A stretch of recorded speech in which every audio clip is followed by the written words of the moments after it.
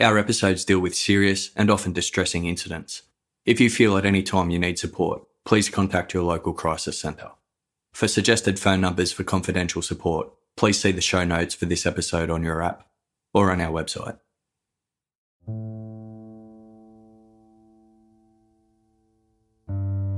In July of 1991, things looked promising for 18-year-old Julie Dart. A bubbly, spirited teenager with wavy brown hair and a wide smile, she had recently finished high school and was hoping to fulfil her lifelong dream of joining Britain's armed forces. Julie had grown up in Leeds, the largest city in the northern English county of West Yorkshire, where she still lived with her mother. On Tuesday, July 9, 1991, Julie spent the day with her boyfriend, 20-year-old Dominic Murray, who lived in the nearby suburb of Gipton. At 6 o'clock in the evening, the couple went to Dominic's sister Rose's house, where Julie helped prepare a meal of roast lamb and a Yorkshire pudding. After they'd eaten, Julie excused herself to start a night shift at the hospital where she'd recently started working as an orderly. At 7:45 p.m, she kissed Dominic goodbye and departed, wearing a black skirt with a pink and black jacket. At 9 p.m, Julie phoned Dominic to say she would be working until 11:30 p.m. and would then return to her own home. Dominic noticed that there appeared to be music playing in the background, as though Julie were calling from a pub. 2 days passed, and Dominic didn't hear from Julie. Then, on the morning of Friday, July 12, he received an unexpected visit from his sister Rose, who had found a handwritten envelope addressed to him amongst her mail. There was a letter inside, written in Julie's handwriting, which read, "Dominic, help me, please. I've been kidnapped and I'm being held as a personal security until next Monday night. Please, go and tell my mum straight away. Love you so much, Dominic. Mum, phone the police straight away and help me. Have not eaten anything, but I have been offered food. Feeling a bit sick, but I'm drinking 2 cups of tea per day. Mum, Dominic, help me. Love you all. Julie."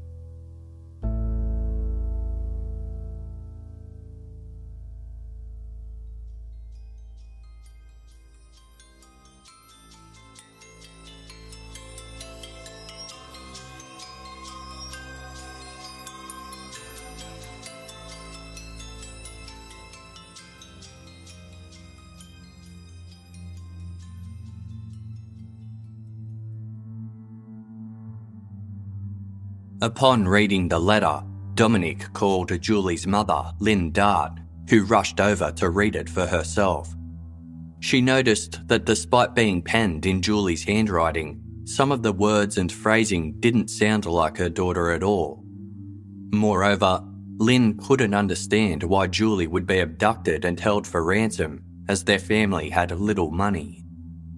Lynn immediately called the police to report her daughter missing and gave them the letter. Police began looking into Julie's life.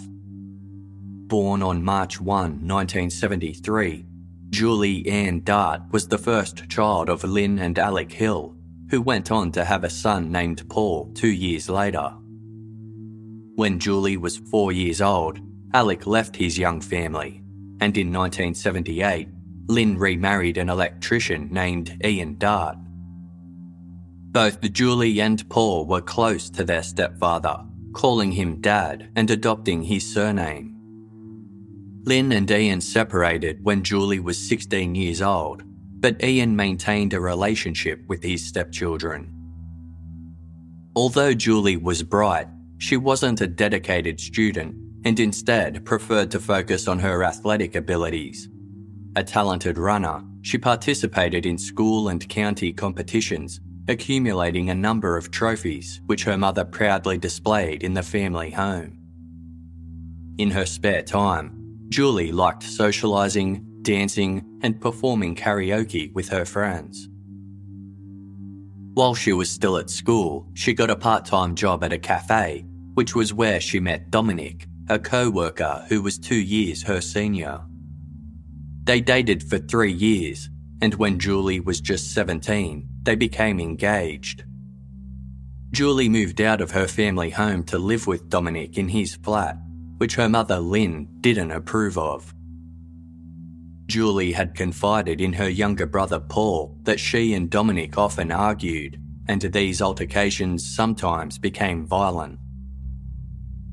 By the end of 1990, the relationship ended, and Julie returned home. She and her mother had always been particularly close, but they both had strong personalities, and living together sometimes resulted in clashes and disagreements.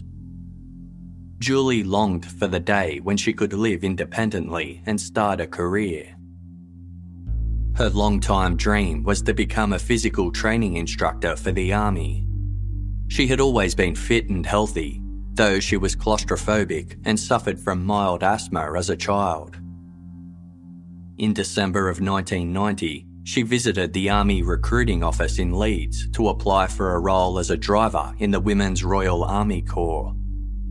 After several months, her application was accepted, under the condition that she sit a final selection examination. On Friday, June 7, 1991, 1 week before she was due to take the exam, a 41-year-old man named Michael Walter called the Army recruiting office. He had befriended Julie several years earlier when she was employed at the cafe, and had eventually offered her a part-time job as a cleaner. Michael was calling to notify the office that Julie had recently stolen 2 of his bank cards and used them to withdraw £660. She had since signed a liability form agreeing to repay the money to the bank, but Michael was worried that if she joined the army before settling the debt, the money might never be repaid. The recruitment officer who took the call was concerned, as it was essential that all new recruits were free from financial liability. When questioned by the officer, Julie denied owing any money and proceeded to excel at her final exam. She was subsequently accepted for the Army's September intake. Michael Walter repeated his concerns that if Julie didn't settle her debt, the bank would initiate criminal proceedings. Julie continued to deny ever taking the money, but agreed to pay the bank what was owed to enable her to join the armed forces by September. However, on Thursday, July 4, the recruitment officer went to Julie's high school to confirm her final grades and discovered that she had forged her academic records. This resulted in Julie's application being rejected. The recruitment officer sent her a letter explaining the situation that same day, but it is unknown whether Julie ever received it.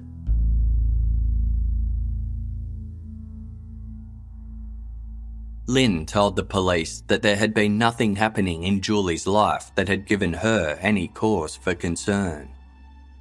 She said that about a month prior, Julie had started experimenting with her physical appearance by trying out different makeup styles and colouring her hair. However, she had dyed it back to its natural colour when her grandmother didn't approve. Julie had told her mother that she had recently started a night shift job sterilising syringes at a laboratory and had been spending nights at the home of an old friend. Police questioned this friend, who revealed she hadn't seen Julie in 4 months. It soon became clear that Julie and Dominic had reconciled their relationship, but had been keeping it a secret from Julie's family. Dominic often divided his time between the homes of his 2 sisters, and Julie had occasionally been staying with him, while telling her mother she was with her friend.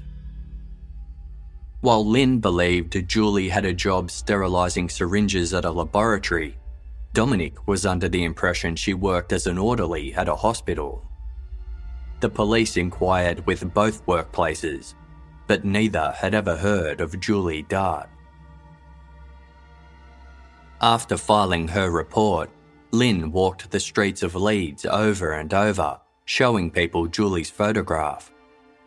At night, she visited the city's pubs, asking punters whether they had seen her daughter. A number of people recognised Julie's picture and said they knew her, but none had sighted her within the last week. The police decided to speak with Vice Squad investigators from the Leeds suburb of Chapeltown, which at the time was a red light district popular with sex workers. From 1975 until 1980, the area was a hunting ground for notorious serial killer the Yorkshire Ripper, whose crimes were covered in episode 37 of Case File. Although the Vice Squad had no record of Julie, they soon established that multiple witnesses had seen her hanging around the district in the 3 weeks leading up to her disappearance. She had apparently told some sex workers that she was new to the industry and had asked their advice on where to take clients and how much to charge. A former classmate of Julie's also came forward, claiming he'd seen her in Chapeltown on Tuesday, July 9, the night she went missing. He had been driving through the area at 8:15 p.m. when he spotted Julie standing on a street corner with another girl. They briefly made eye contact, but Julie turned her head away as though she didn't want to be seen. She had been dressed in light blue denim jeans and a white blouse, which was different to the outfit she had been wearing when she left Dominic half an hour earlier. Inquiries revealed that shortly after this, Julie caught a taxi to a pub with 2 other young women, and at 9 p.m, she phoned Dominic from the pub's phone. She then had a few drinks and played the jukebox, before all 3 women caught a cab to the Chapeltown street of Spencer Place to engage in sex work. There, Julie spent roughly 20 minutes with a client before buying a takeaway kebab. By 11 p.m, both of her friends had gone home, leaving Julie standing alone on the corner of Spencer Place and Leopold Street. The discovery that Julie had been engaging in sex work troubled the Vice Squad. On Friday, July 12, the same day that Dominic received the kidnap letter from Julie, the West Yorkshire Police had received an envelope addressed to Leeds City Police, an outdated name that hadn't been used since 1974. Inside was a letter typed in red ink, informing officers that a young sex worker had been kidnapped from the Chapeltown area and would be killed unless the police paid £140,000 in cash. The author also demanded that £5,000 be loaded onto bank cards. Instructions for the handover read: Next Tuesday, July 16, a woman police constable will drive to Birmingham New Street Station with the money and await a phone call at the phone terminal in the waiting room on platform 9. She must wear a lightish blue skirt with the money in a shoulder bag. She must be there by 6 p.m. and await the call at 7 p.m. She will then be given the location of the next phone call. The letter instructed the constable to drive from payphone to payphone, where she would receive further directions along the way. Eventually, at the last site, a dog leash would be hanging from a tree, ready for her to clip the money to. The cash was to be wrapped in polythene and brown paper, then tied with a nylon cord. The author threatened that if these demands weren't met, a firebomb would go off at a major store in an English city at 5 a.m. on Wednesday, July 17. According to the postmarks on the envelope of this letter and the ones sent to Dominic, Both had been sent at 7 p.m. on Thursday, July 11, from the town of Huntingdon, located 135 miles south of Leeds. Realising that they appeared to be dealing with a genuine kidnapping, investigators decided to run an operation in accordance with the kidnappers' instructions. At 6 p.m. on Tuesday, July 16, Constable Annette Zeekness went to Birmingham New Street Station as instructed, carrying the money in a shoulder bag. Located 120 miles south of Leeds in England's West Midlands region, the station is the busiest and largest of 3 railway stations that service Birmingham's central business district. Undercover officers surveilled Constable Zeekness as she waited for the phone call at the phone terminal in the waiting room at Platform 9. At 6 minutes past 7, the payphone rang. Constable Zeekness answered it, but the caller on the other end was silent and disconnected the call after several seconds. Constable Zeekness waited another 20 minutes, but no other calls came through. With no further instructions from the kidnapper, investigators were left waiting to see whether the individual would make contact again. Despite the kidnappers' threat to firebomb a city building if their demands weren't met, the following day of Wednesday, July 17, passed without incident.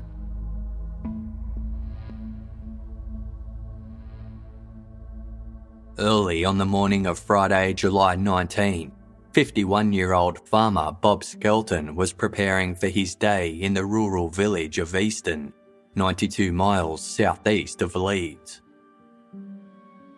Bob's farm spanned 579 acres and included a disused railway line. His plan for the day was to relocate his cattle to fresh pastures with the help of his 18-year-old son and another young employee. At 7:45 a.m, the 3 men were in a field located alongside the abandoned railway line, half a mile from the A1 motorway, when they noticed a pink and white striped sheet lying on the grass. Assuming it was carelessly dumped rubbish, they moved closer and saw that the sheet was bound with lengths of teal-coloured rope, and something appeared to be wrapped up inside. Bob's son used his penknife to slice the rope and cut a 6-inch hole in the sheet, revealing another layer of sheet. Bob thought he could see the outline of a human arm, and all 3 men smelled a strong, unpleasant odour. Bob decided to drive back to the farm to call the police, while the 2 younger men stood guard over the grisly discovery. Officers arrived at the scene and unwrapped the sheet. Inside, they found the naked and significantly decomposed body of a young woman. The corpse was taken to be autopsied by Professor Stephen Jones, who noted that the only item the victim was wearing was a gold wishbone ring on her right middle finger. Her head was entirely bald, and there were several injuries to her skull, including one at the back of her scalp, another above her left ear, and a fracture below the ear. These injuries had likely been caused by a hammer-like weapon, but were not the cause of death. Around the victim's neck was a ligature mark, indicating she had also been strangled. Her right ankle featured chain-like bruises, suggesting she had been made to wear some sort of leg restraint. Due to the state of decomposition, Professor Jones was unable to determine whether she had been sexually assaulted. It was determined that the victim had likely been killed a week prior to being discovered, but the grass beneath where the body had been found showed no discoloration, indicating it had only been dumped hours earlier.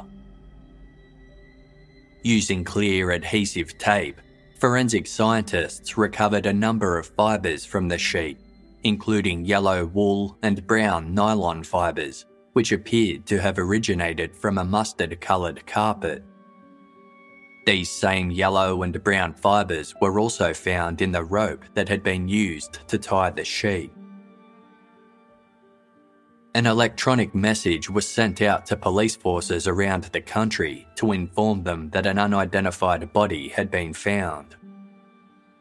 The message caught the attention of Detective Chief Superintendent Bob Taylor of the West Yorkshire Police, who had been investigating Julie Dart's disappearance. Julie had a chipped tooth, leading Superintendent Taylor to inquire whether the unidentified victim shared this characteristic.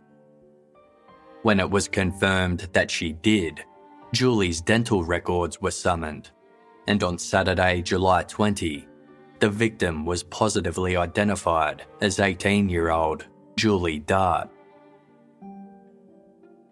That night, Superintendent Taylor went to Lynn Dart's home to inform her of the news, bringing with him the gold wishbone ring recovered from Julie's body. The devastated mother identified the ring as a gift she had given Julie for her 18th birthday 4 months prior. Witnesses who had seen anything suspicious in the area near Bob Skelton's farm were encouraged to come forward. Several individuals reported that 2 hours before Julie's body was found, they had been travelling on a bus along High Dyke Road in Easton when they noticed a red car up ahead and to the right. The vehicle was approaching the road from a track next to the pasture where Julie's body was found, and was being driven by a white, lone male.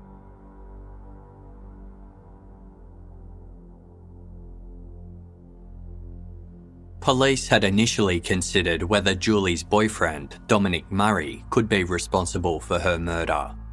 However, he didn't own a car, and 2 days before Julie's disappearance, he had sustained an injury that would have made it impossible for him to dispose of her body alone. At 2 a.m. on Sunday, July 7, he and Julie had been walking home together after a night drinking at the pub. An off-duty constable noticed that Julie could hardly stand and that her face was swollen and her lip was bloody. Dominic was propping her up and slapping her, so the constable intervened and Dominic fell, breaking his ankle. He and Julie were taken to the hospital and kept there overnight, with Dominic having a cast put on his left foot. Julie's older friend, Michael Walter, who had alerted the Army Recruitment Office to her theft of his bank cards, was also considered a suspect. Believing he had a motive, police arrested him for questioning a week after Julie's disappearance. He was released on Thursday, July 18, but police ordered that he be kept under constant surveillance. As he was still being monitored when Julie's body was discovered the next day, he was ruled out as a suspect. 3 days after Julie's body was found, the police received another letter claiming to be from the kidnapper. This typed message had been sent from Leeds railway station and was postmarked Sunday, July 22. It read, "Words will never be able to express my regret that Julie Dart had to be killed, but I did warn what would happen if anything went wrong. At the time of this letter, there has been no publicity. If you do not find the body within a few days, I will contact you as to the location. She was not raped or sexually abused or harmed in any way until she met her end. She was tied up and hit a few blows to the back of the head to render her unconscious, and then strangled. She never saw what was to happen, never felt no pain, or knew anything about it.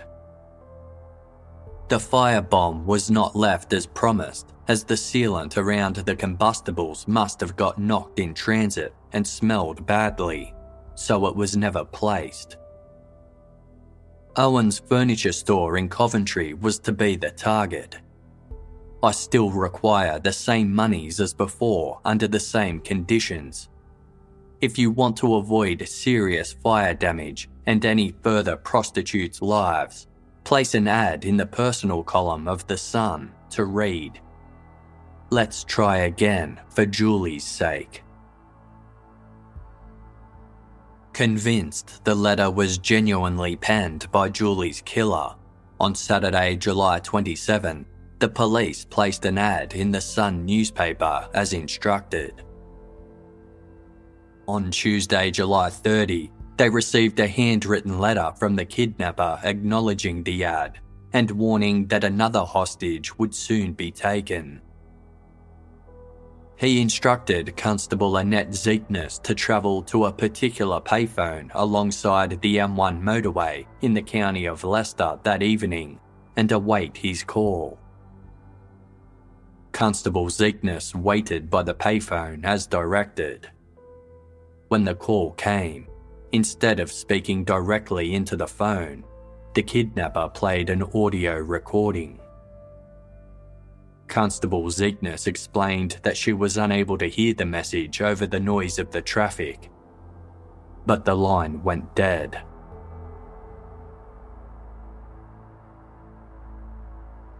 Two days later, on Thursday, August 1, the kidnapper sent another letter ordering Constable Zeekness to return to the same payphone in Leicester on Tuesday, August 6.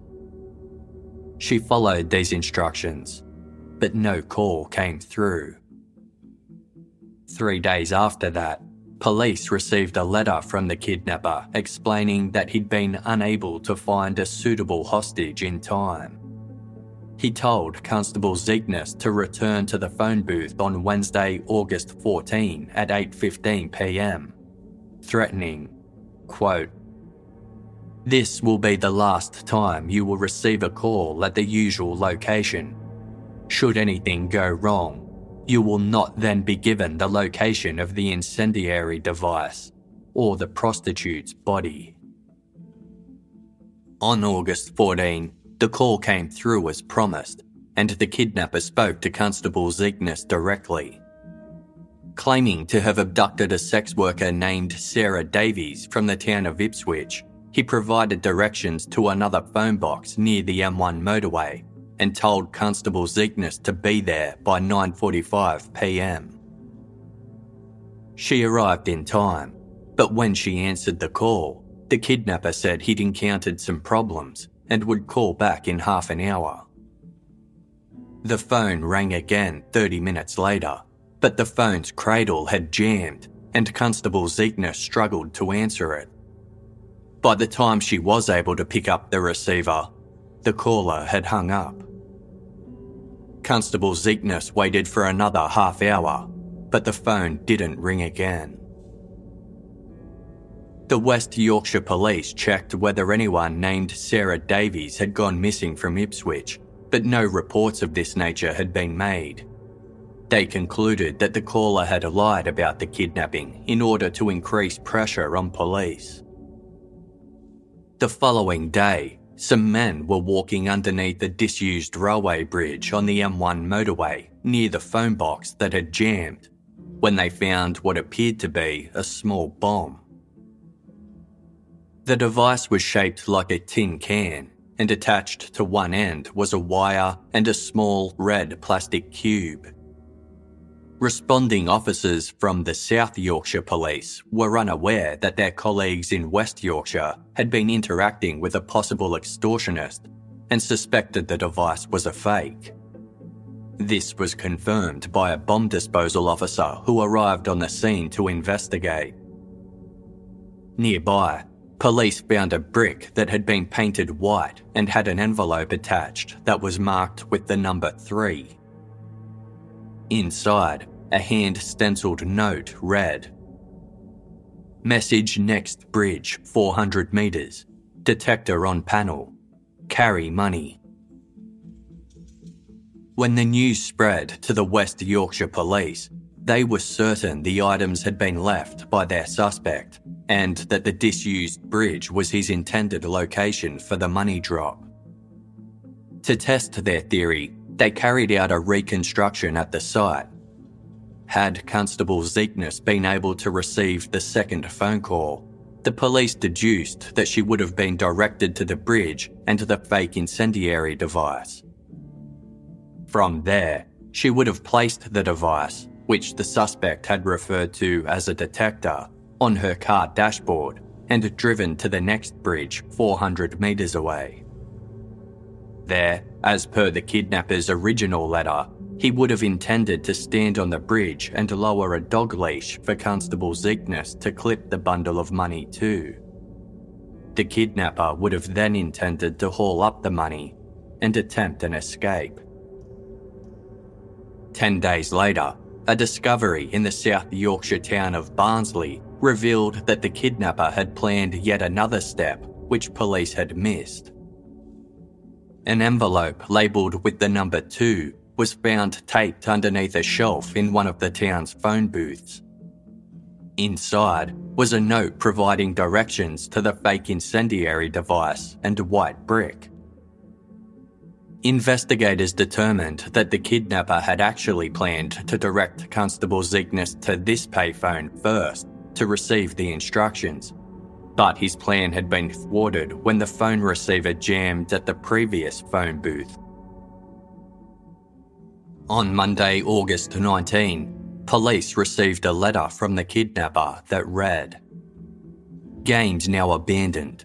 Crime Watch UK will tell me most of what I wanted to know. You'll have to file your papers until I try again. As you know, I never picked anyone up in Ipswich or planted a device. I didn't need to. Following Julie's unfortunate death, you'd cooperate with anything I wanted. For your records, Julie was picked up on Tuesday, July 9, 11:30 p.m. The reason the body deteriorated so quick was that it was kept in a wheelie bin in a greenhouse for 2 very hot days. Her head was wrapped in a towel, but when this was removed to clean her up before dropping her, her hair came away, stuck to the blood on the towel." As none of these details about Julie's body had been released to the media, the police forwarded the letter to a pathologist to verify the kidnapper's claims. Professor Stephen Jones confirmed that the state Julie's body was in was consistent with having been stored in a plastic bin inside a greenhouse, as the killer described. In order to gain further insight as to the type of individual they were dealing with, police retained criminal psychologist Paul Britton to create a profile of the suspect. Britton concluded that the suspect was likely aged in his late 40s or early 50s and was a careful planner. As his letters were riddled with grammatical and spelling errors, he likely had a secondary level education but no university degree. In terms of occupation, he likely worked in a field that required a high level of technical knowledge, but not a high level of technical skills. He wanted to be taken seriously by police and have them engage him as a high-level adversary. Although murder wasn't the primary aim of the crime, and the suspect probably hadn't killed before, Britton concluded that he would kill again, unless he was caught. As the suspect's letters had been posted from various locations, it was clear that whoever had sent them had the time and freedom to travel. They were sent to a forensic document examiner in Birmingham, who determined that the typed letters were written using an Olivetti manual type bar typewriter that had damage to its typefaces. Several keys were missing particular elements, including the lower left portion of the number 0 and part of the lowercase f. Consequently, it was estimated that the machine was between 20 to 30 years old. The handwritten letters were mostly penned using messy capital letters, possibly by the kidnapper using his non-dominant hand. Despite his obvious attempts to disguise his handwriting, consistent features were noted in how he drew particular letters of the alphabet. Furthermore, given that he referred to the West Yorkshire Police by their old name of Leeds City Police, it was suggested that the kidnapper could be an older individual with a grudge against the force. An examination of the fake bomb revealed it had been crafted from a container of fish food that had been painted silver. The white painted brick was harder to identify. It wasn't of a standard brick size and was originally blue instead of a typical red colour. Chemical and mineral analysis revealed that the brick had been made from a particular clay found at a quarry in the county of Staffordshire. Only one company in the country manufactured this sort of brick, which was used to construct road gutters. On Wednesday, August 21, the police held a press conference to share some of the details about Julie's murder that they had intentionally been withholding.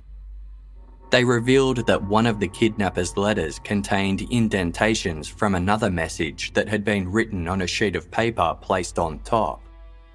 It read, "Mavis will not be in on Tuesday. Phil." On Thursday, September 12, Julie's case was covered by Crime Watch, a monthly BBC program that shared information about unsolved crimes and requested viewers' assistance in solving them. Reconstructions depicting Julie's last known movements were aired, along with the red car that was spotted by the field where her body was found.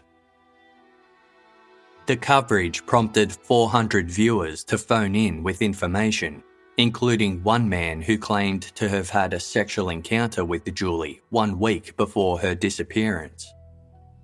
He said the two had met in a Leeds pub and he later gave Julie a lift in his car. They chatted for an hour, during which Julie revealed she had taken up sex work to repay a debt so that she could join the army.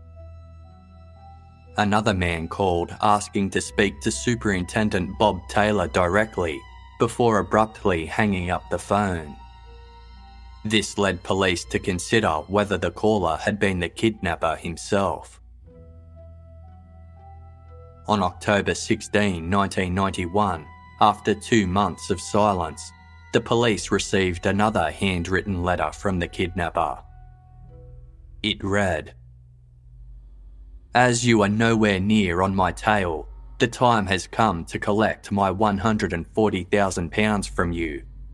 I do not get any bigger sentence for 2 murders, and prostitutes are easy to pick up." He ordered Constable Zeekness to go to a payphone at the Carlisle train station in northwest England at 8 p.m. on Wednesday, October 21, and wait for his call. Investigators were confused, as October 21 was actually a Monday, not a Wednesday. Moreover, the phone box the kidnapper described had been relocated years earlier.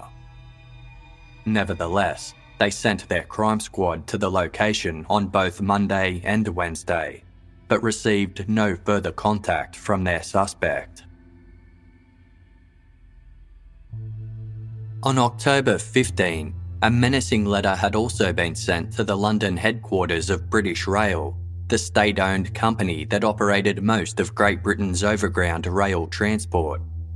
It had been sent 5 days prior from the city of Stoke-on-Trent in Staffordshire. Over 2 typed pages, the author threatened to derail a high-speed train unless £200,000 in cash was delivered by 2 female employees on Wednesday, October 23. The employees were directed to go to a payphone at Crewe Station in Cheshire to receive further instructions, with a stencilled message warning, "Your females will be in danger if money not real." Throughout the letter, the pronoun "we" was used repeatedly, giving the impression that more than one person was behind the extortion scheme. Detective Chief Superintendent Pat Fleming from the London Metropolitan Police was assigned to coordinate the railway threat inquiry and began looking into possible links with other blackmail schemes, including the Julie Dart case. On Monday, October 21, senior officers from both investigations compared their respective letters and discovered there were a number of similarities. Both included stenciled writing, the use of technical language and diagrams, and instructed women to act as couriers to deliver money in a similar fashion. As the British Rail extortionist was requesting that money be delivered on the same day that officers from the Julie Dart inquiry would be carrying out their own operation, police suspected the perpetrator was attempting to tie up their resources. At 7 p.m. on Wednesday, October 23, a female police officer went to Crewe Station to await the extortionist's phone call. 8 minutes later, a call came through, during which the caller repeatedly asked, "Hello," before hanging up. The phone rang again shortly afterwards, but stopped before it could be answered, and the operation was subsequently aborted. On Monday, October 28, another letter arrived at British Rail stating, "Congratulations, you have now qualified for retribution." The extortionist threatened to take down a section of a train line and remove an electric local pantograph, which is an apparatus that connects a train to a line overhead. A week later, on Monday, November 4, British Rail track chargeman Dennis Parton was conducting a routine inspection of the West Coast Line, which runs from London to Glasgow. He was focusing on an 8-mile stretch that ran south between Crewe Station and Stafford Station when he came to a bridge near the Staffordshire village of Millmease. Under the bridge, Dennis noticed that a broken concrete block, some sandstone and a piece of rope were lying between the rails. He notified the British Transport Police, who determined that the extortionist had likely tied the concrete to one end of the rope and the sandstone to the other. Using the concrete end as an anchor, he then threw the sandstone end over the train line with the intention of damaging a passing train's pantograph. If this plan had succeeded, the train would have lost power and potentially caused significant damage to both the train and to those on board. On Thursday, November 7, the Julie Dart inquiry was formally linked with the British Rail case, and West Yorkshire Police were awarded responsibility for both investigations. That same day, Julie's funeral was held in Leeds. Almost 4 months had passed since her body was discovered, and 300 mourners gathered to pay their respects, including a number of police officers who had been working tirelessly on solving her case.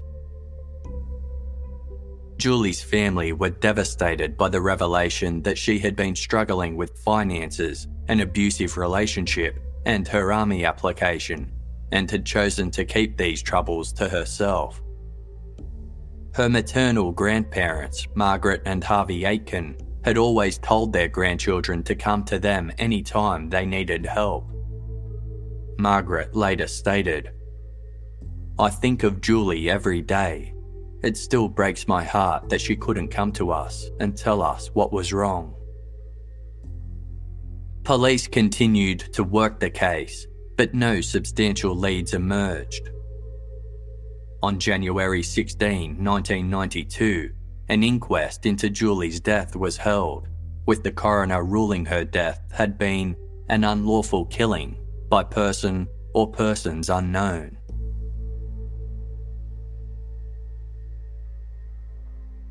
Six days later, on the morning of Wednesday, January 22, 1992, real estate agent Stephanie Slater was preparing for work. The 25-year-old lived with her parents in Birmingham and had recently started a new job at Shipways Estate Agents, an offshoot of one of England's largest insurance groups. Things were going well for Stephanie. She liked her new job. She had a boyfriend and an active social life and had just booked a 2-week summer holiday with a friend. The pair were planning to visit the Isle of Wight, a picturesque island south of England that Stephanie had often visited as a child. By the time Stephanie was ready for work, her parents had already left for the day. She gave her 2 pet cats a quick pat before heading out the door. Her first appointment was scheduled for 10:30 a.m, where she would be showing a client named Bob Southall a run-down 2-storey semi-detached house located at 153 Turnberry Road in Birmingham. Bob had called Shipways 2 weeks earlier seeking a list of houses for sale in the £60,000 price range. He had visited the office in person to collect the list, before sending a letter confirming which house he wanted to visit. This was unusual, as most prospective buyers typically booked their viewings via telephone. Stephanie arrived at the office at 9 a.m. and spent the first part of her morning checking her mail and following up on client inquiries before driving to meet Bob at the Turnberry Road property. Shortly before noon, Stephanie's manager, Kevin Watts, and another colleague were on their way to a meeting when they drove past 153 Turnberry Road and noticed that Stephanie's car was still parked out the front. They remarked that she'd been at her appointment for an unusually long time. 20 minutes later, the phone rang at the Shipways office. Receptionist Sylvia Baker answered, and a man on the other end stated, "Listen, Sil, Stephanie Slater. She's been kidnapped. There will be a ransom note in the post tomorrow. Contact the police or anybody, and she'll die." He then hung up. Stunned, Sylvia immediately called Kevin Watts at his meeting, and he quickly returned to the office. Stephanie's co-workers called the number Bob Southall had provided, but it turned out to be connected to a phone booth at a petrol station. Kevin and a colleague then hurried to 153 Turnberry Road. Stephanie's car was still parked out the front, but the house was empty. In the hallway, they found Stephanie's car keys as well as the keys for the property. On one of the key rings, there were several spots of blood and a single long hair. Kevin phoned the police, and uniformed officers were immediately dispatched to the house on Turnberry Road to conduct a search. In the upstairs bathroom and at the top of the stairs, they found drops of blood, as well as a larger bloodstain on a wall near the kitchen. Officers interviewed Shipways employees and installed a phone at the office that could record and trace incoming calls. When Stephanie's parents, Warren and Betty Slater, were notified, they both collapsed in shock and required sedation. They couldn't think of any reason why Stephanie would be targeted, nor did they believe she had any reason to orchestrate her own disappearance. Detectives from the West Midlands Police were assigned to the case and immediately realised it had been a mistake to send uniformed officers in response to the report, as the kidnapper had warned Sylvia not to call the police. The uniformed officers were quickly withdrawn and replaced with undercover investigators. Shortly after 3 p.m, another call came through at the Shipways office. A man with a northern accent stated, "Just listen, Stephanie's dropped her keys to their house in the hall, so go and lock it up." The call was over so fast that it was unable to be recorded. an incident room was set up and a media embargo was enforced to prevent the story from going public. Shipways agreed to pay whatever the kidnapper demanded, and police were granted permission to sort through the post at Birmingham's Royal Mail sorting office in an attempt to find the ransom letter as soon as possible.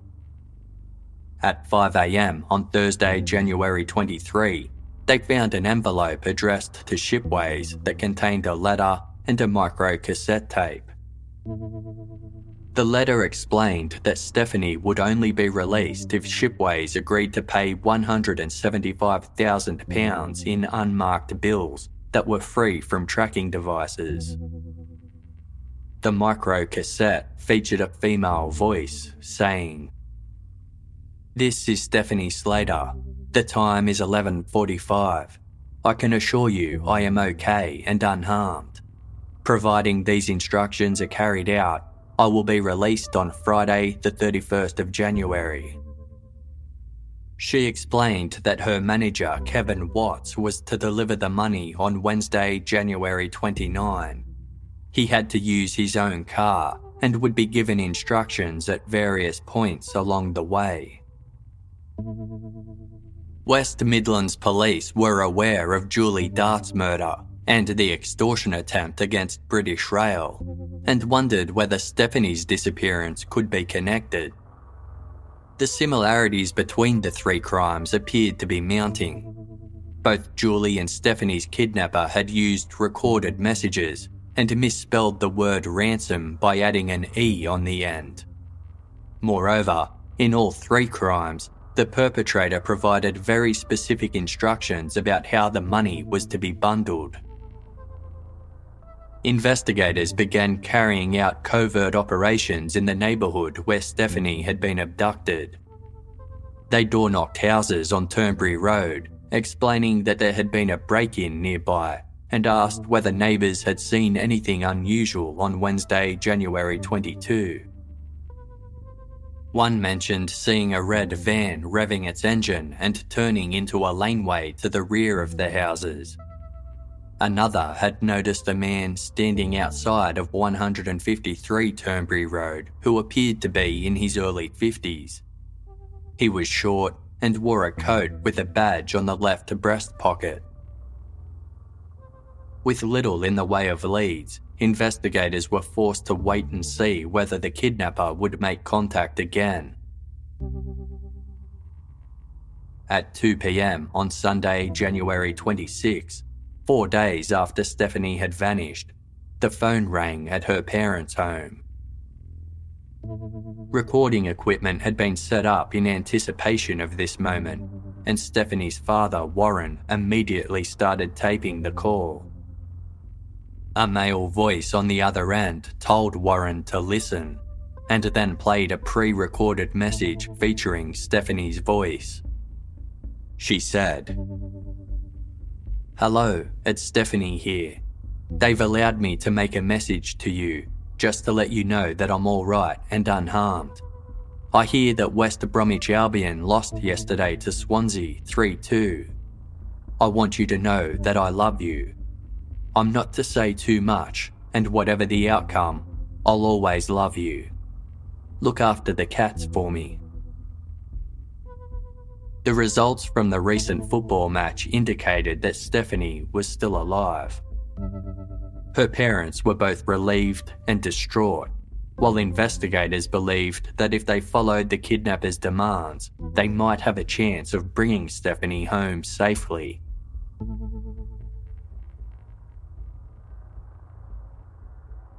Stephanie's manager, Kevin Watts, agreed to help, and investigators provided him with strategies to speak with the kidnapper to minimise threats to his own safety.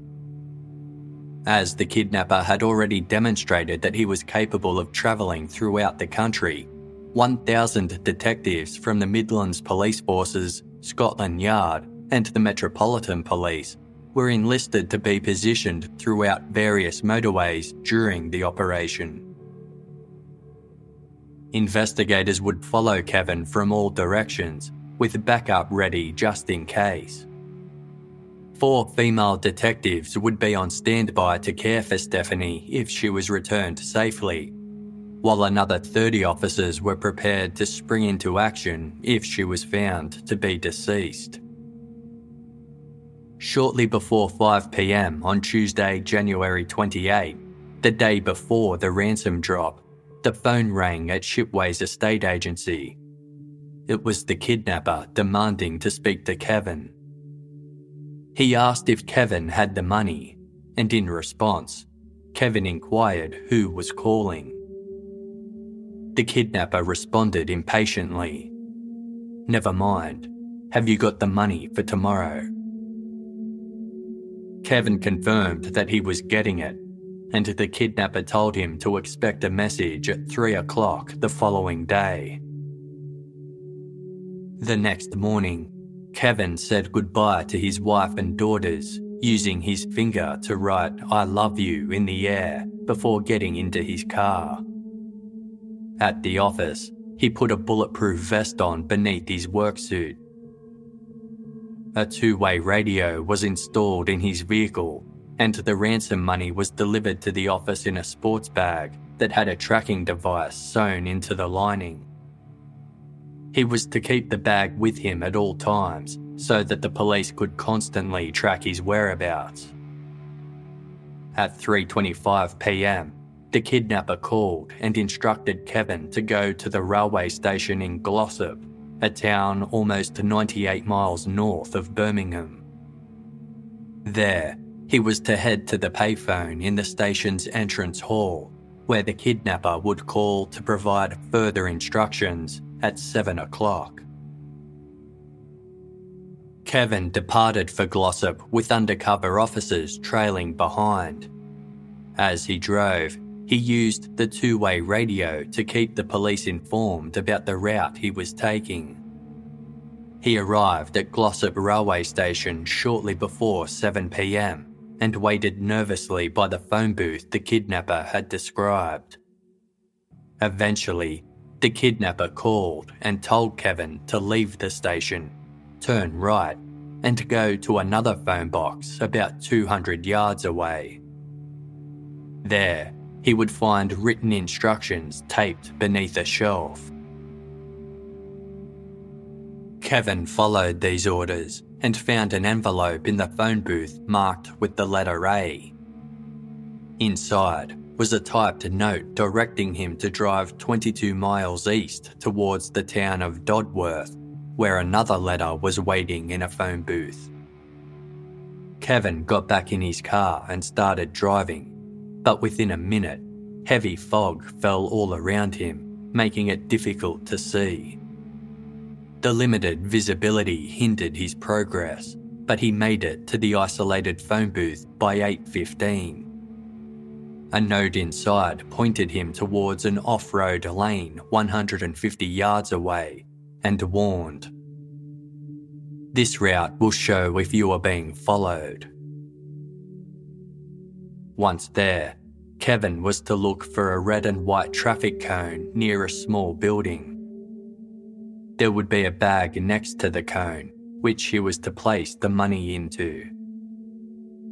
Kevin returned to his car again and turned left onto the lane, passing a small wooden sign that read, "Shipways."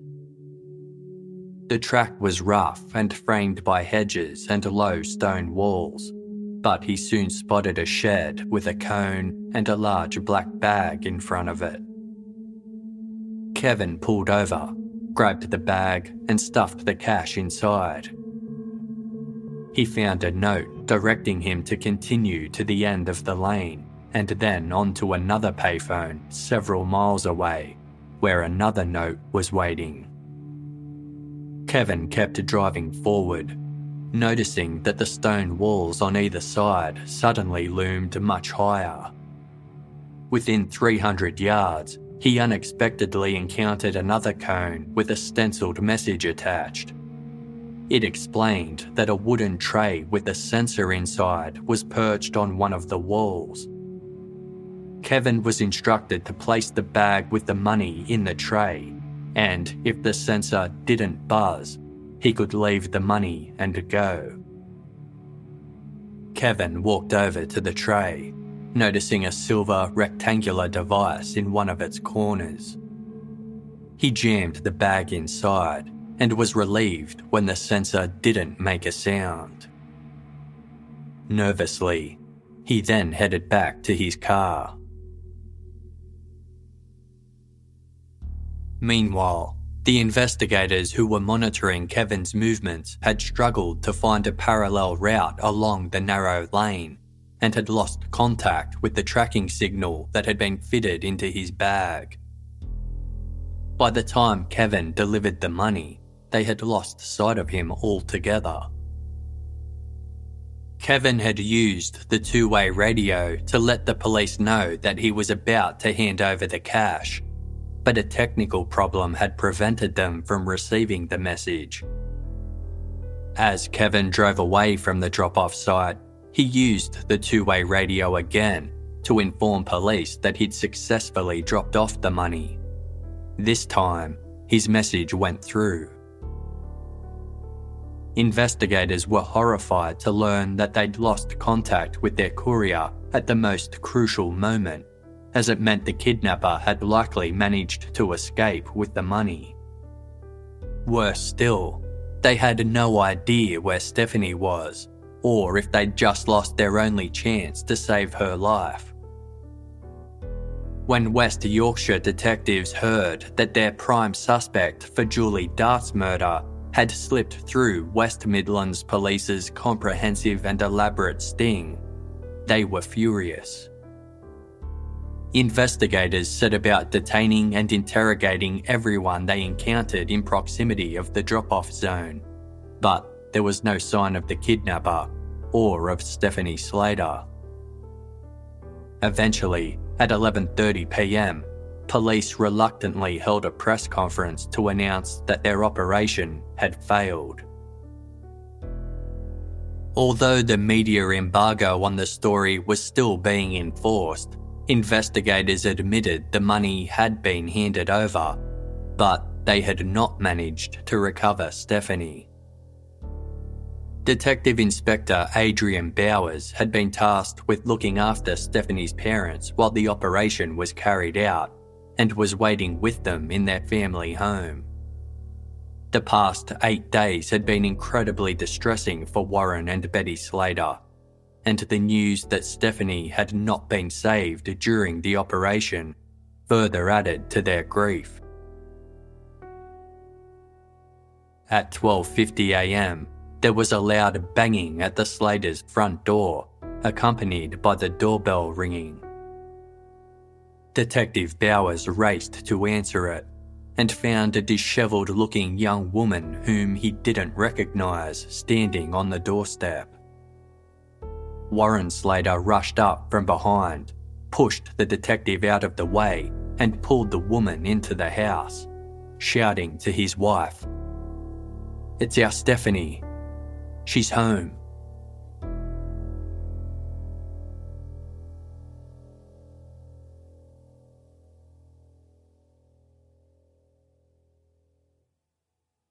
Stephanie's parents were eager to embrace their daughter, but Detective Bowers held them back, explaining there might be crucial evidence on her body. He asked Stephanie where her kidnapper was, to which she responded, "Oh, he's long gone." It turned out that the kidnapper had driven Stephanie home himself, dropping her roughly 200 feet from her house. There had been no security detail outside, meaning the kidnapper had managed to elude police twice that night. Investigators and doctors arrived at the Slaters' home, and Stephanie underwent a physical examination. Though confused and disoriented, she didn't have any serious injuries. She revealed she had been blindfolded for a long period of time, and the doctors confirmed that her eyesight was temporarily damaged as a result. Blood and hair samples were taken, and physical evidence was collected from underneath her fingernails. Her clothing was also taken into evidence.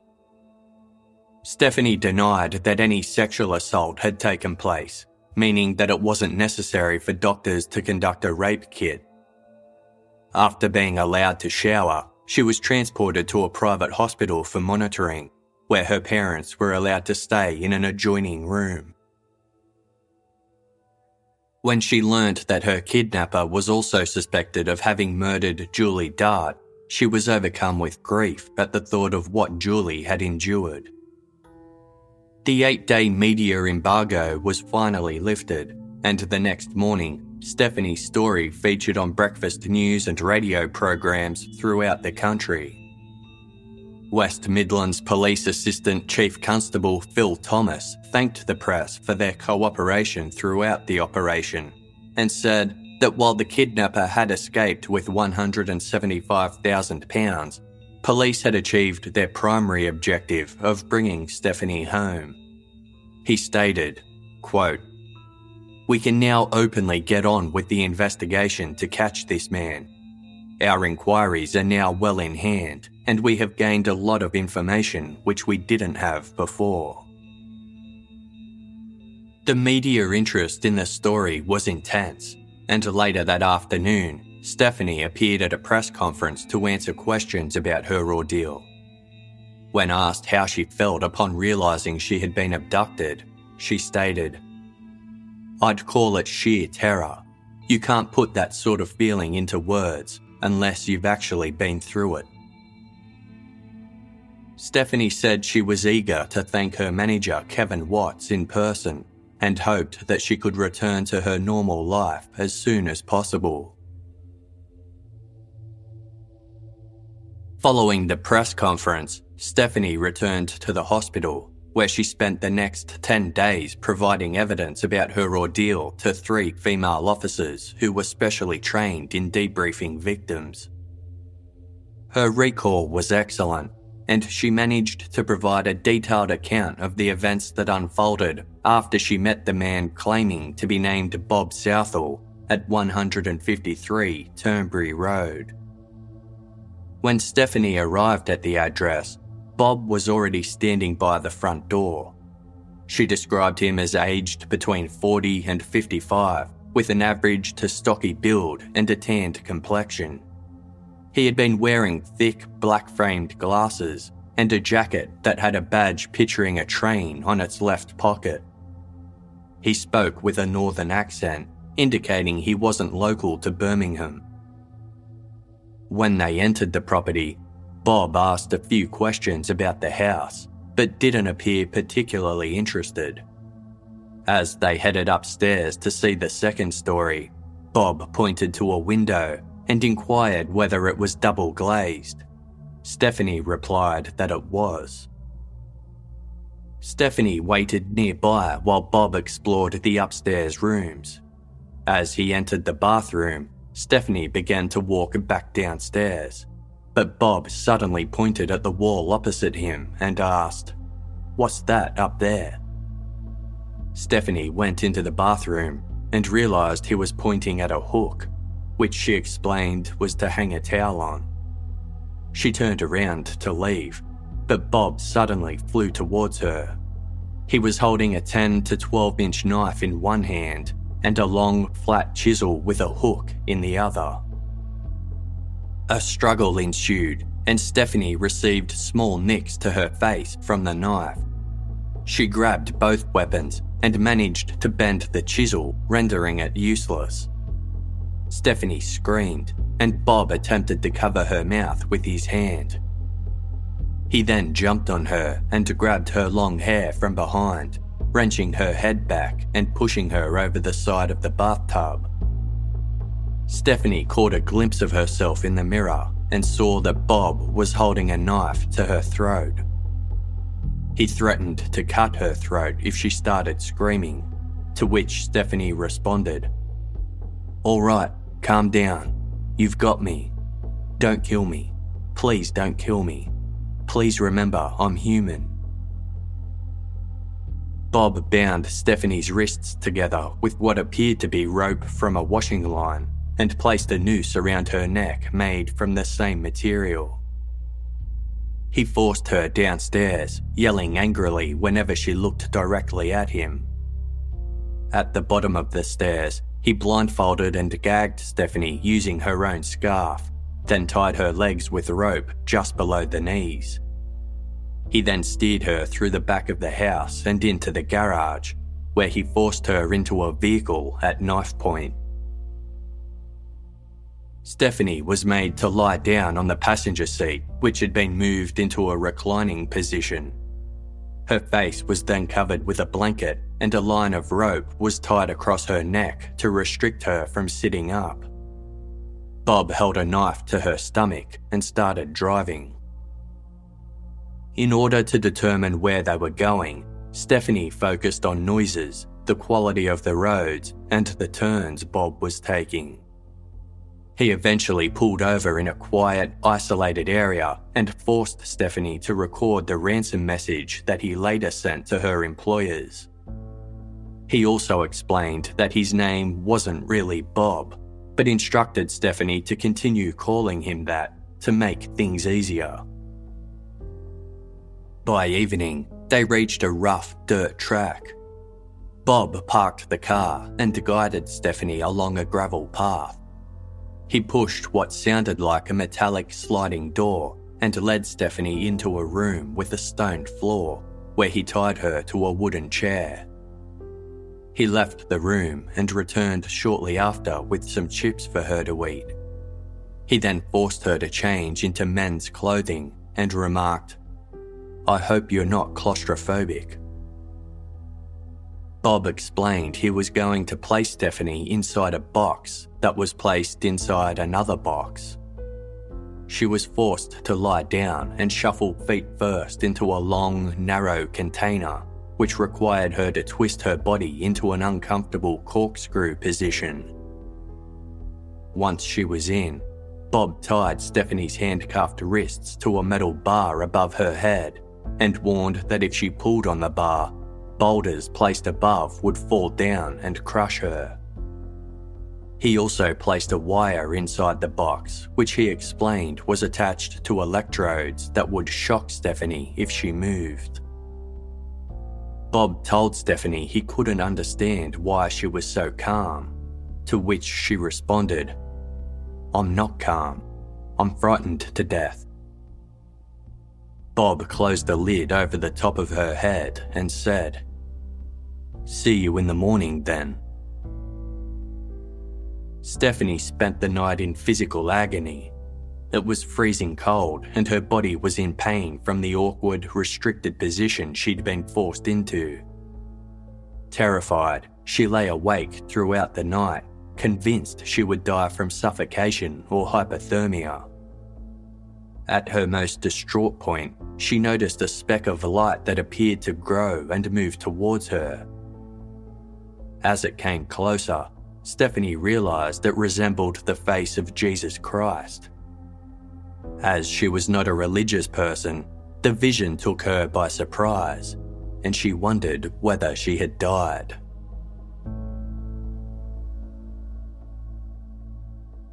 The following morning, music started playing from a nearby radio. By this stage, Stephanie's entire body was racked with excruciating pain and her extremities were numb. Bob opened the box and seemed surprised to find her in such agony.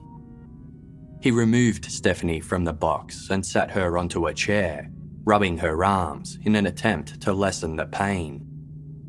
After giving her a cup of tea and some porridge, he explained that his plan was to keep her hostage until the following Wednesday, January 29, when he would collect his ransom money. If she behaved, Bob told Stephanie she would be home within a week.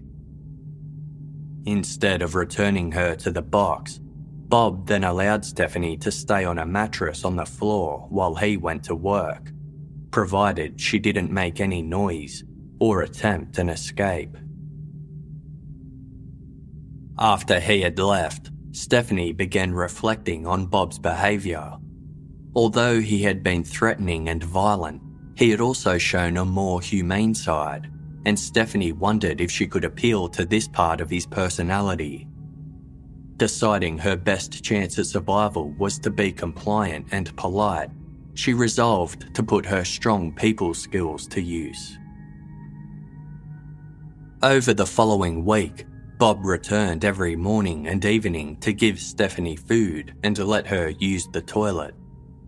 At night, he would force her back into the box. During his visits, Stephanie attempted to humanize herself by chatting with Bob about the TV programs she liked to watch. She told him about her boyfriend, whom her mother hoped she would marry one day. On one occasion, Bob brought a German Shepherd puppy with him, and Stephanie revealed her love of animals. She also confided that she had been adopted at 6 months old because her parents were unable to conceive children, and Bob appeared moved by this revelation. Although Stephanie was kept blindfolded and bound a majority of the time, she managed to pay close attention to her surroundings. During her first day in captivity, she heard muffled voices nearby, followed by a short ringing sound, and then silence. This pattern repeated several times, and Stephanie realised she was likely being held out the back of a store. The sound of an electric saw and banging led her to believe it could be an engineering workshop. In addition, she knew there was a microwave nearby, as it made a dinging sound every time Bob made her porridge. A radio was also close by, which played all day and was permanently tuned to BBC's Radio 2 channel. Stephanie also heard a bell on what sounded like an old-fashioned cash register and the ringing of a rotary-style phone. The sound of trucks, lorries and trains could also be heard regularly passing through the neighbourhood. During one conversation, Bob told Stephanie that he was carrying out the ransom scheme with a male accomplice, whom he referred to as his mate. He described the man as a nasty piece of work and told Stephanie she was lucky not to be stuck with him. Bob appeared to grow somewhat fond of Stephanie and repeatedly promised that she would be going home. Yet, he also appeared to take pleasure in scaring her. On one occasion, Stephanie told a joke that made Bob laugh, after which he remarked, "I'll have to get rid of that bin now." When Stephanie asked which bin he was referring to, Bob explained there was a plastic wheelie bin in the corner that he had planned to dispose of her body in.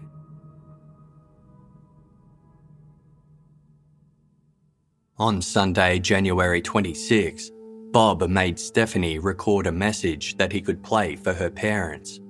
He had her mention the result of the recent West Bromwich Albion versus Swansea football match to verify that she was still alive. The next day, he confirmed that she would be going home on Wednesday, January 29. On Stephanie's final night in captivity, Bob let her sleep on the mattress instead of inside the box. On the morning of Wednesday, January 29, Bob told Stephanie he would be collecting the ransom money from her manager, Kevin Watts, that night and would be back to release her between 8 and 9 p.m. He then remarked, "I was thinking that it would be nice to have a photograph of you. You know, something to remember you by." He told Stephanie to remove her blindfold, but keep her eyes closed while he snapped a picture of her. Stephanie was then secured back into the box, where she remained for the rest of the day. The radio was kept on, allowing her to keep track of the time via the hourly news bulletins. 9 p.m. eventually came and went with no sign of Bob, and Stephanie began to worry that he wasn't coming back after all. She became increasingly panicked that she would be left to die a slow, painful death alone in captivity. To escape such a fate, she contemplated taking her own life by smothering her face with the duvet that had been left inside the box with her. At 10:45 p.m, Bob finally returned. He released Stephanie, had her change into new clothes, and reassured her that he was taking her home. His initial plan was to leave her at a police station or a phone box, but he drove her back to Birmingham instead and dropped her off near her home. Before he left, he asked for a kiss goodbye. After being blindfolded and restricted for over a week, Stephanie found it difficult to see and walk, but she managed to stumble home, where she was finally reunited with her parents.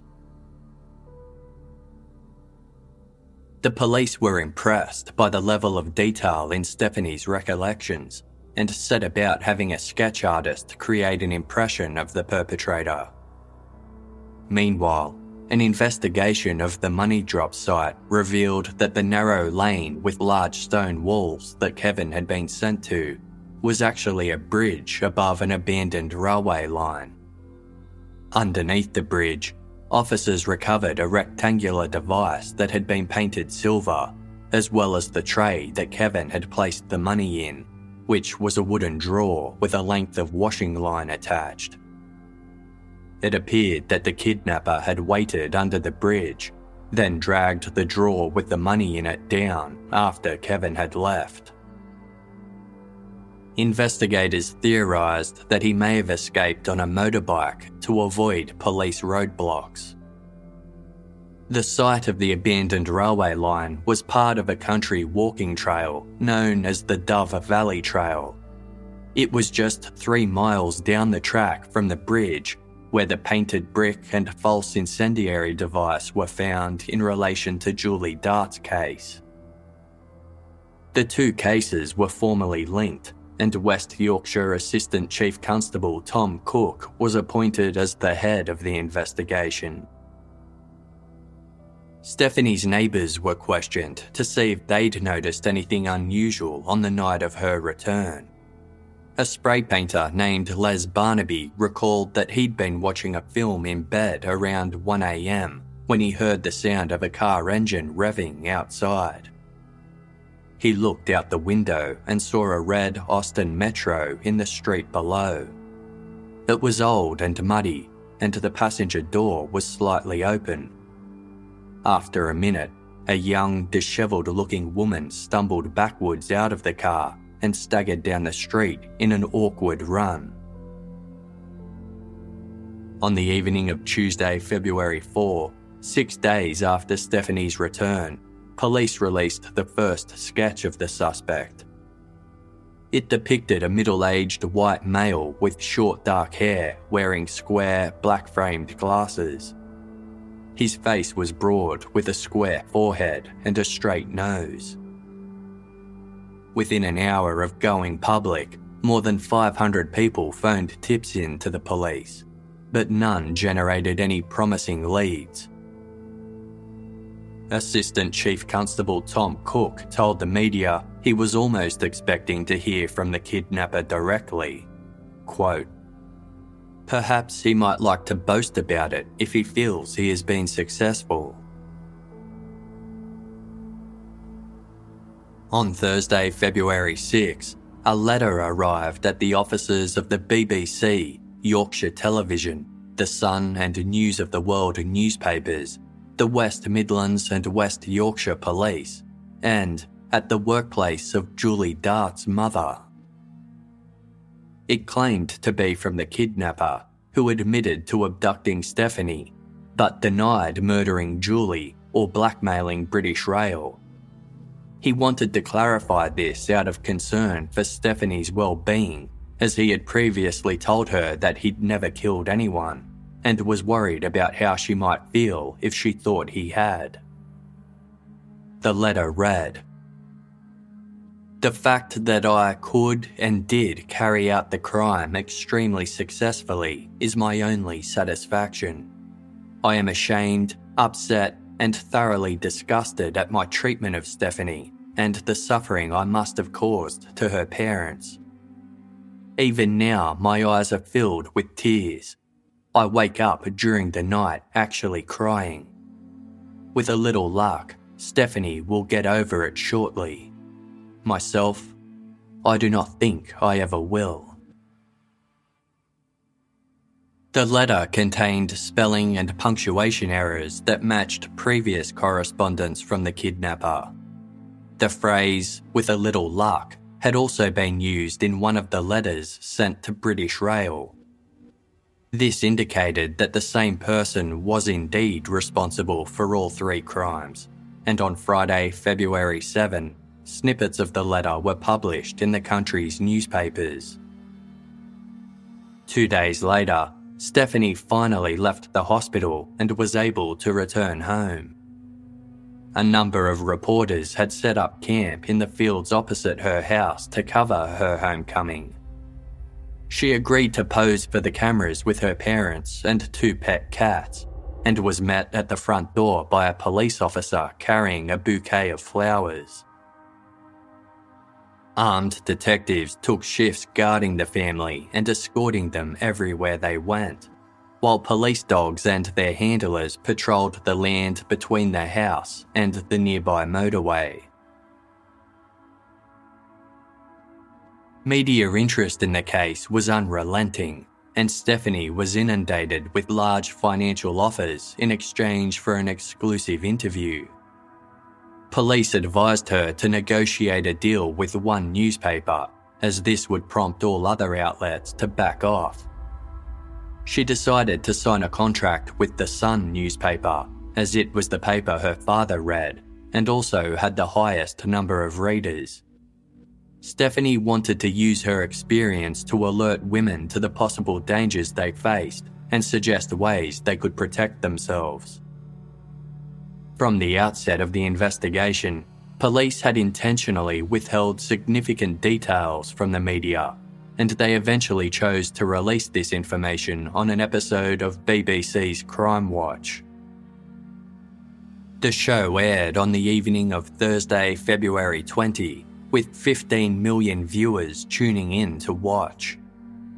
For the first time, it was publicly revealed that the kidnapper drove a red Austin Metro, that he appeared to have a connection with British Railways, and that Stephanie had been held hostage in a workshop environment. The recorded phone call between the kidnapper and Kevin Watts was also played, prompting 1,000 phone calls to police and to the Crime Watch headquarters. 48-year-old Susan Oak had been out when the show aired, but she had taped it so she could watch it later on. The case had caught Susan's attention as the sketch of the suspect resembled her ex-husband, Michael Sams, who also drove a red car similar to the one witnessed near the location where Julie Dart's body was found. Furthermore, the suspect had reportedly worn a railway badge on his coat, and Michael loved trains.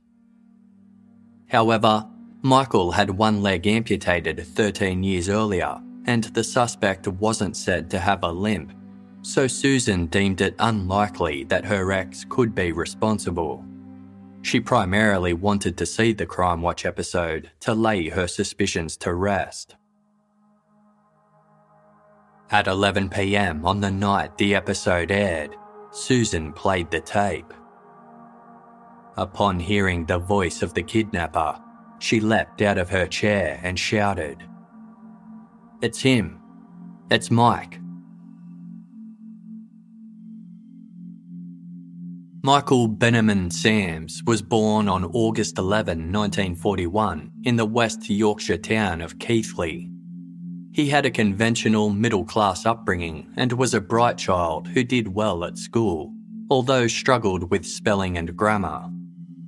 At the age of 20, Sams joined the Merchant Navy, but returned to his hometown a year later and trained to work as a lift engineer. He met his first wife, Susan, when he was installing lifts at her workplace. The young couple married on July 18, 1964, and went on to have 2 sons. By 1970, Sams had started his own business servicing central heating boilers and was often so busy that he rarely saw his wife and children. He dedicated any spare time he had to train spotting, a term used to describe the hobby of watching trains. Sams was fascinated by rail transport. He collected train memorabilia and displayed a model railway in a spare room. In 1973, Sams suddenly became ill and was rushed to hospital.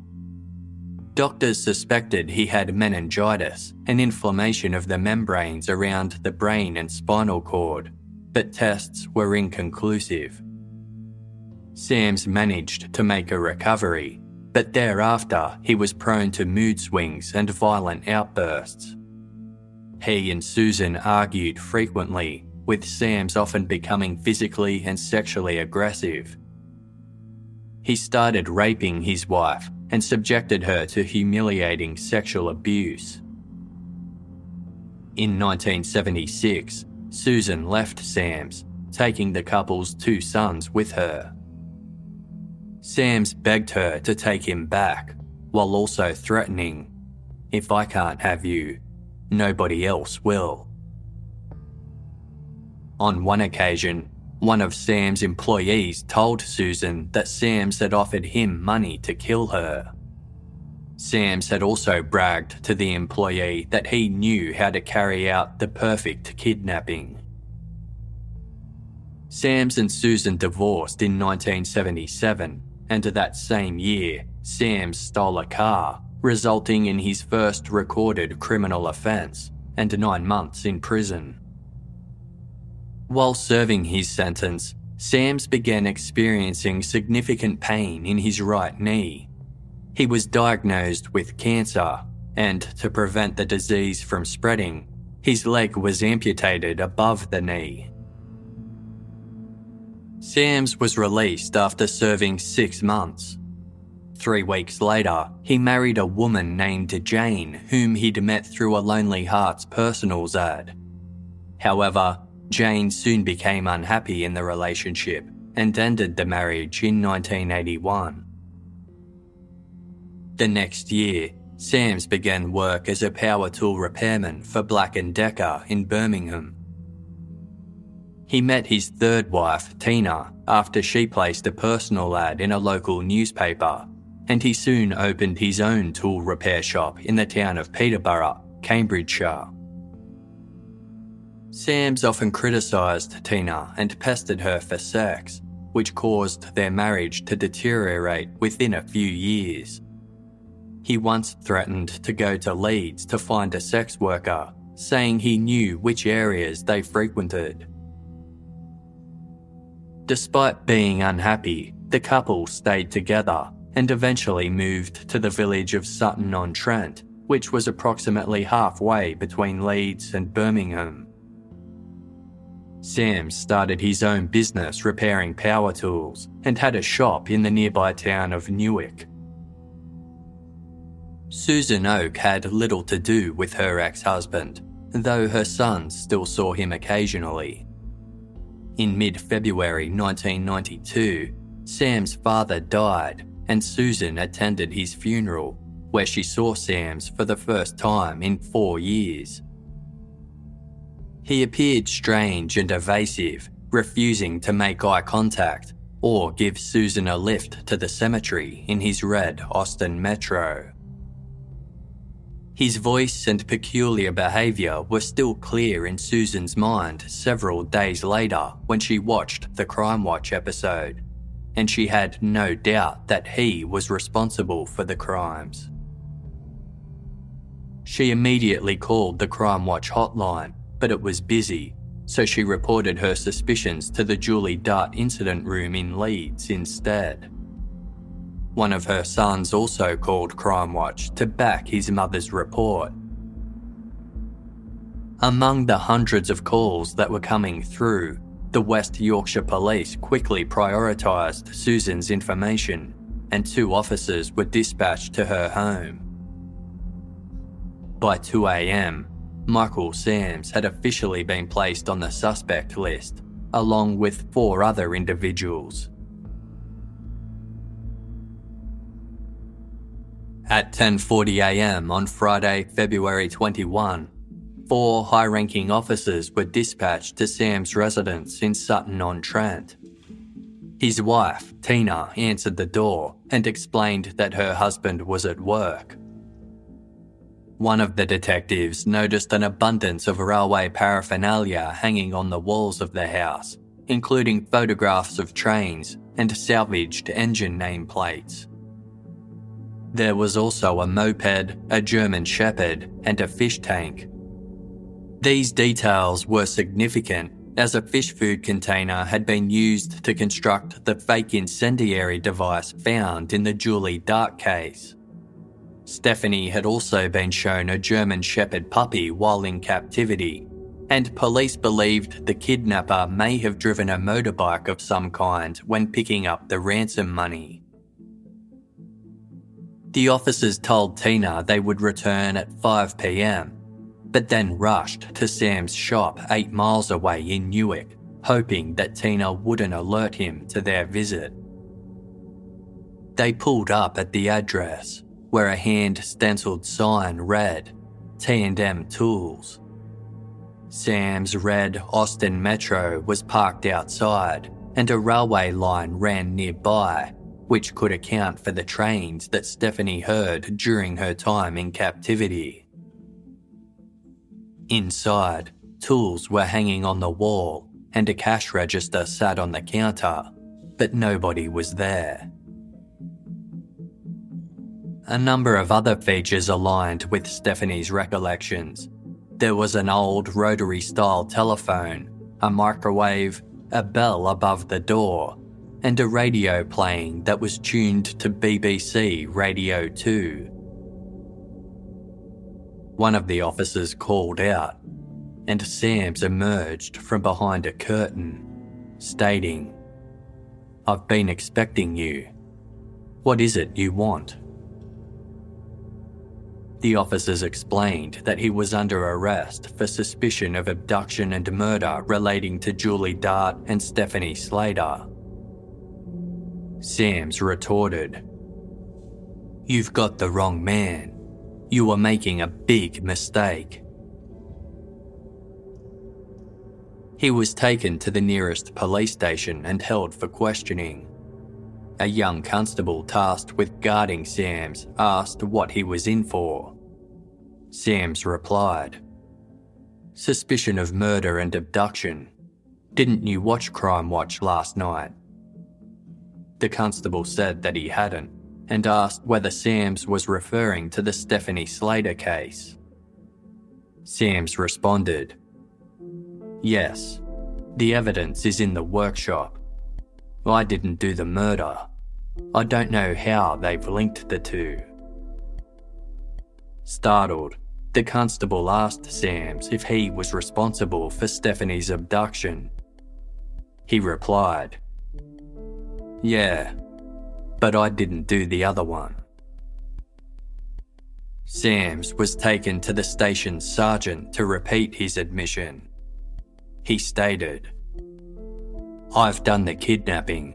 I've not done the murder. I promised Stephanie that she'd go home, and she did." Following this confession, Sams was stripped, searched, and given new clothes, with his own sent off for forensic testing.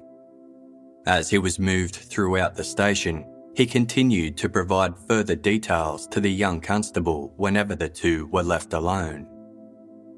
Sams explained that he was annoyed when the real estate agency sent a woman to the property at 153 Turnberry Road, as he would have become less emotionally attached to a male hostage. He also boasted about successfully hiding the fact that he had a prosthetic leg from Stephanie, and added that he only carried out the kidnapping because he was bored and lonely. Sam's first formal interview commenced later that afternoon. He repeated his confession and explained that he'd buried most of the ransom money after dropping Stephanie home. He said that he only asked for £175,000 because it seemed like a realistic amount that would be manageable to carry. By the time the interview ended, news had broken about the arrest. Sams was transferred to a police station in Birmingham, where angry crowds were waiting out the front to hurl abuse as he was rushed inside. Meanwhile, forensic investigators had been inspecting Sam's workshop for evidence and found £19,000 in cash. They discovered that the chamber he had kept Stephanie in was a custom-built timber box that had been placed inside a sideways plastic wheelie bin. A number of human hairs matching Stephanie's were found, while other dyed strands of hair looked like they could belong to Julie Dart. A diluted bloodstain was found on an old curtain, which someone appeared to have attempted to wash away with water. There wasn't enough blood to obtain a DNA profile, but the blood type was identified as the same as Julie's. Brown nylon fibres on the workshop floor also matched those found on the sheets used to wrap Julie's body. An inspection of Sam's computer revealed a disturbing Word document written in the style of a police statement. It explained that he had picked up a young sex worker named Julie from Leeds, who said she worked at the Leeds General Infirmary. She mentioned having a boyfriend whose name began with D.O., but she stopped herself before revealing his whole name. The two had sex, during which Sams noticed that Julie had a number of bruises on her body. Afterwards, she wrote the name Julie D on a business card and told him, "I will be around here some evenings. I get dropped off about 10:45 and collected around 11:30. Sams claimed he'd returned to the area a few days later, but didn't see Julie again. Investigators also searched the tool repair shop in Cambridgeshire that Sams had run several years earlier. There, they found a number of unusual bricks that matched the one found during the Julie Dart investigation. That brick had been painted white and had an envelope attached with instructions, and a forensic examination revealed that it had been made from blue-coloured clay. The bricks found at Sam's former shop were of the same size and colour. Sam's wife, Tina, told investigators that she and her husband had watched the latest episode of Crime Watch together, and that Sams had commented that the suspect sketch looked like him 10 years prior. Tina had agreed and joked, "You've got a metro and you live near a railway line. It's a good job you've got a tin leg." When Sam's mother was questioned, she said that he and Tina had visited her on July 21, 1991. This matched the date that Julie Dart's killer had posted a letter to the police from Leeds railway station. Tina confirmed that she and her husband had stopped at the station during their trip, while other journeys Sams had made also aligned with dates that other ransom letters had been sent. Sam's ex-wife, Susan Oak, was shown some of these letters and confirmed that the spelling and grammatical errors matched those she'd seen before in Sam's writing. On Saturday, February 22, the police continued to formally interview Sams about Stephanie's kidnapping. When talking about Stephanie, he often started crying, saying that he couldn't bring himself to hurt her. Sams adamantly denied having anything to do with the Julie Dart's murder or being familiar with Chapeltown's red light district, insisting he was incapable of hurting a woman. When the police pointed out that Julie's body was disposed of in a wheelie bin and that he had made a similar threat to Stephanie, Sams dismissed this as a coincidence. The day's interrogation concluded, and police applied for a 36-hour extension on Sam's detention so they could continue questioning him about Julie. The following morning, Sams provided investigators with a lengthy written statement in which he claimed to have an accomplice in Stephanie's kidnapping. He said he paid the accomplice £20,000 to drive him to the Glossop railway station, which was the first site that Stephanie's manager, Kevin Watts, was directed to, leaving Sams with a moped and other equipment. After Sams had successfully obtained the ransom money, the accomplice picked him up and insisted that Stephanie be killed. Sams refused, and a violent argument broke out between the two men. The accomplice only relented when Sams offered to give him a majority of the money.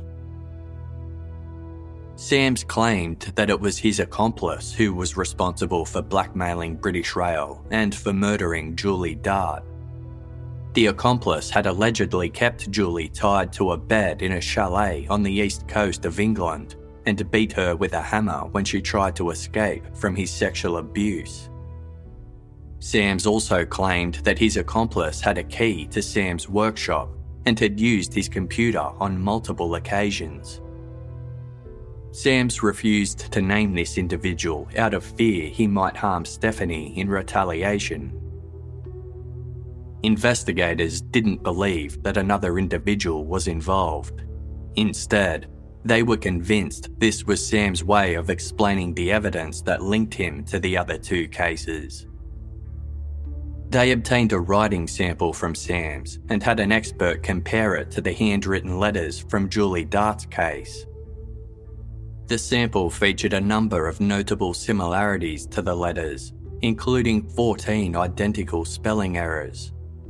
The expert concluded that Sams was the author of the letters.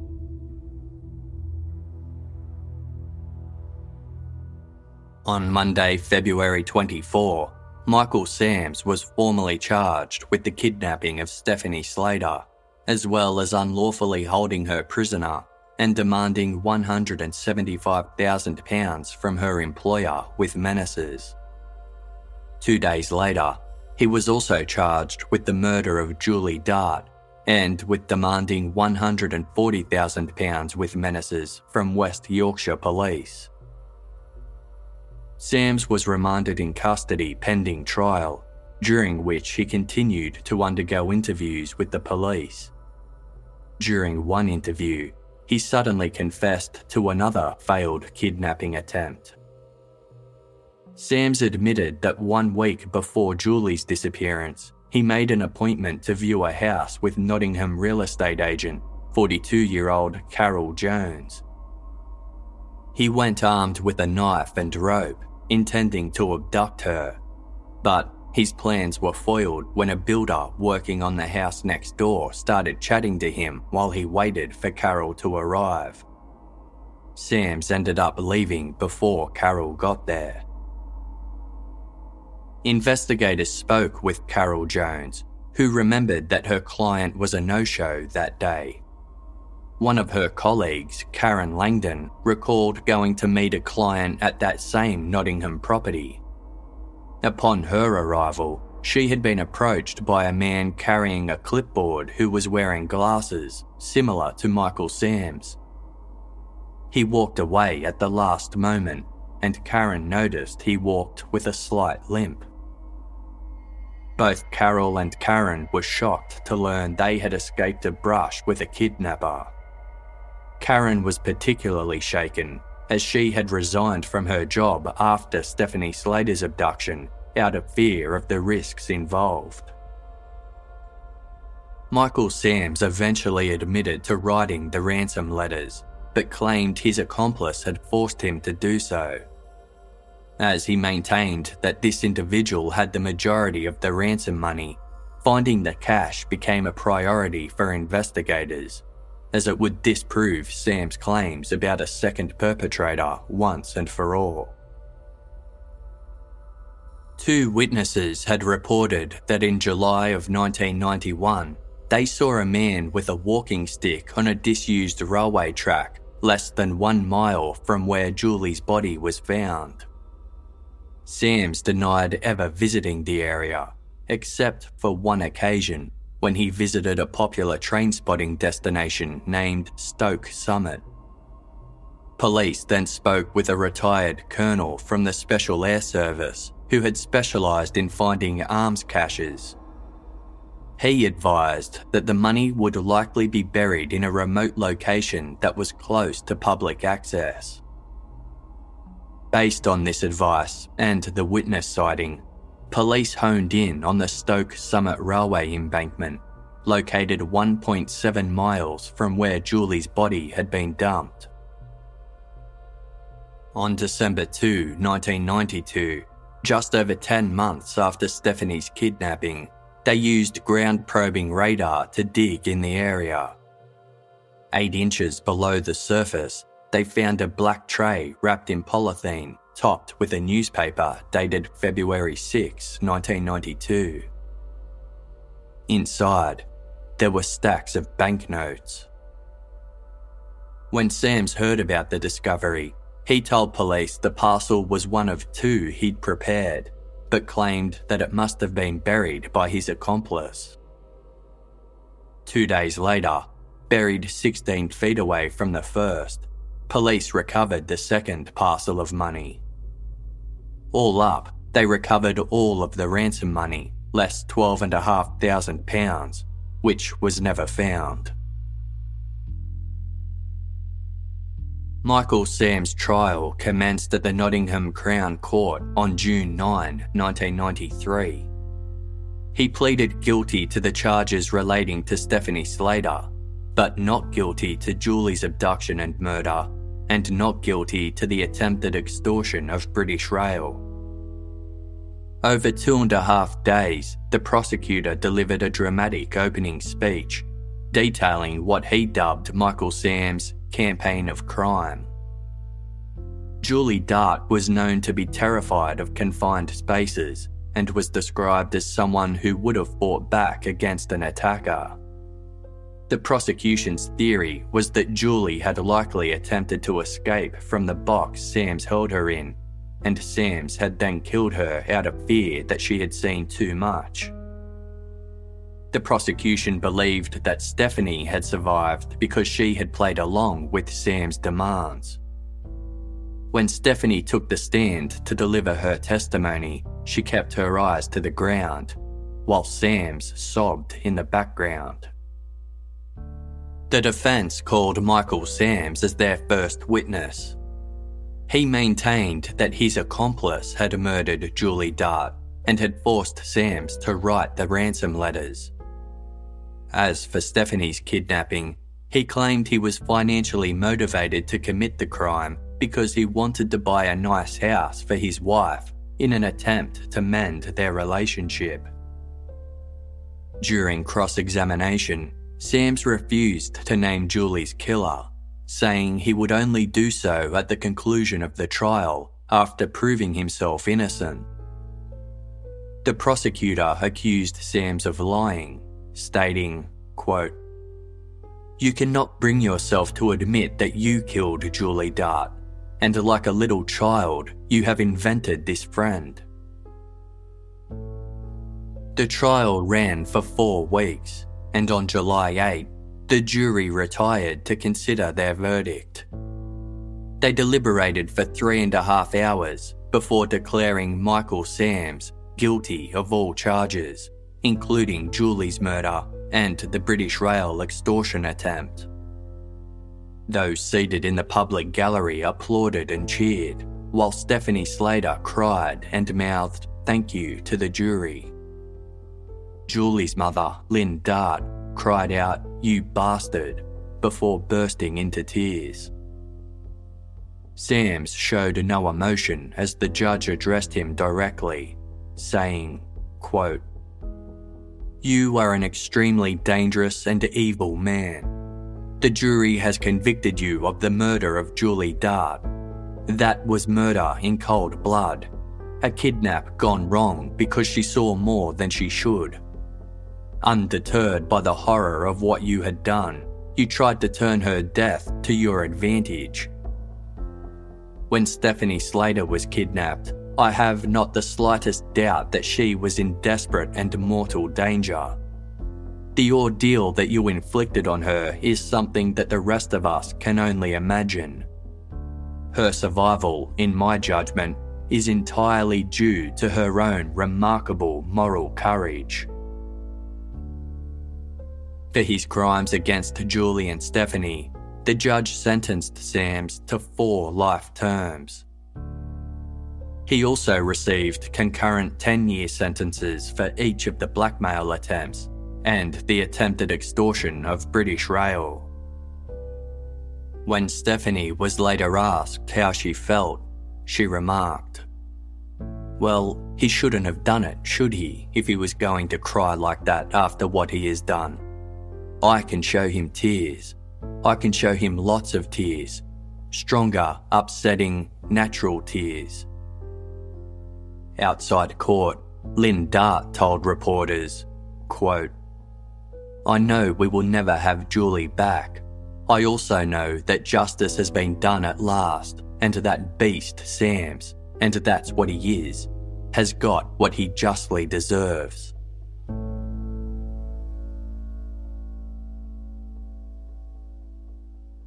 Sams was sent to serve his sentence at Full Sutton Prison in Yorkshire. 4 days after his conviction, he requested to speak with West Yorkshire Detective Superintendent Bob Taylor, who had been in charge of the Julie Dart inquiry. Sams told the detective that he had seen a photo of Julie Dart's headstone on television and noticed that it didn't have an exact date for her death. Consequently, he had decided to come clean, as he wanted Julie's mother to know when her daughter had died. Sams confessed that he had lured Julie into his car at 11:30 p.m. on Tuesday, July 9, 1991, under the guise of hiring her for sex work. When she leaned forward in the passenger seat to remove her shoes, he placed a noose around her neck and drove her to his workshop. There, he stripped her clothes, tied her to a chair, and forced her to write a ransom letter to her boyfriend. Sams then confined Julie in the box inside the wheelie bin, like he did with Stephanie. The next day, Julie managed to smash her way out, but Sams had set up a trigger mechanism that sent him a phone call to alert him to any escape attempts. Shortly before 6 p.m, the trigger went off, and Sams raced over to the workshop. Using a hammer, he knocked Julie unconscious before strangling her to death. Although she was no longer alive, Sams proceeded with his extortion attempt by continuing to send ransom letters to the police. After Sam's confession, Detective Superintendent Taylor met with Julie Dart's family to share this new information. Lynn Dart was finally able to update her daughter's headstone with Julie's exact date of death. She told Yorkshire Television, quote, "Sams has known for 2 years that he did it. He knew all through the trial that he was guilty. So why does he now decide to come out and say it? He is just warped and twisted. He is twisting the knife and rubbing salt in the wound as well. It is just another game in his book." 1 month later, portions of a letter that Sams had written to his now estranged wife Tina were published in newspapers throughout Britain. In it, Sams revealed that he had always intended to release Stephanie and had always planned on killing Julie. Based on this information, investigators theorised that Sams had likely abducted and killed Julie as a trial run for his subsequent abduction scheme. From the moment Stephanie Slater was abducted, comparisons were made to the 1986 disappearance of Susie Lamplugh, which was covered in episode 48 of Case File. Susie was a 25-year-old British estate agent who vanished after going to show a house to a client named Mr. Kipper, and her case has never been solved. Stephanie had been well aware of Susie's disappearance, and as a real estate agent herself, she had initially started carrying a personal alarm when she was out showing houses. However, by the time of her own abduction in 1992, The memory of Susie's tragedy had faded, and Stephanie no longer carried the alarm. During her time being held hostage, Sams had assured Stephanie that he had nothing to do with Susie's disappearance. But after his arrest, the media speculated that he may be responsible. Police dismissed this theory, stating that Sams wasn't a likely culprit, but had likely been inspired by the case. In 1994, Sams allegedly sent a letter from prison confessing to Susie's abduction, but it was dismissed by police as a sick hoax. The following year, crime writer Christopher Berry D published a book titled Unmasking Mr. Kipper, Who Really Killed Susie Lamplugh, which argued that Sams was responsible for the crime. The Lamplugh family were never consulted about the book and were unhappy about its publication. Susie's mother Diana publicly stated her belief that Berry D was using her daughter's disappearance to sell his book, which was far more focused on Michael Sams than on Susie.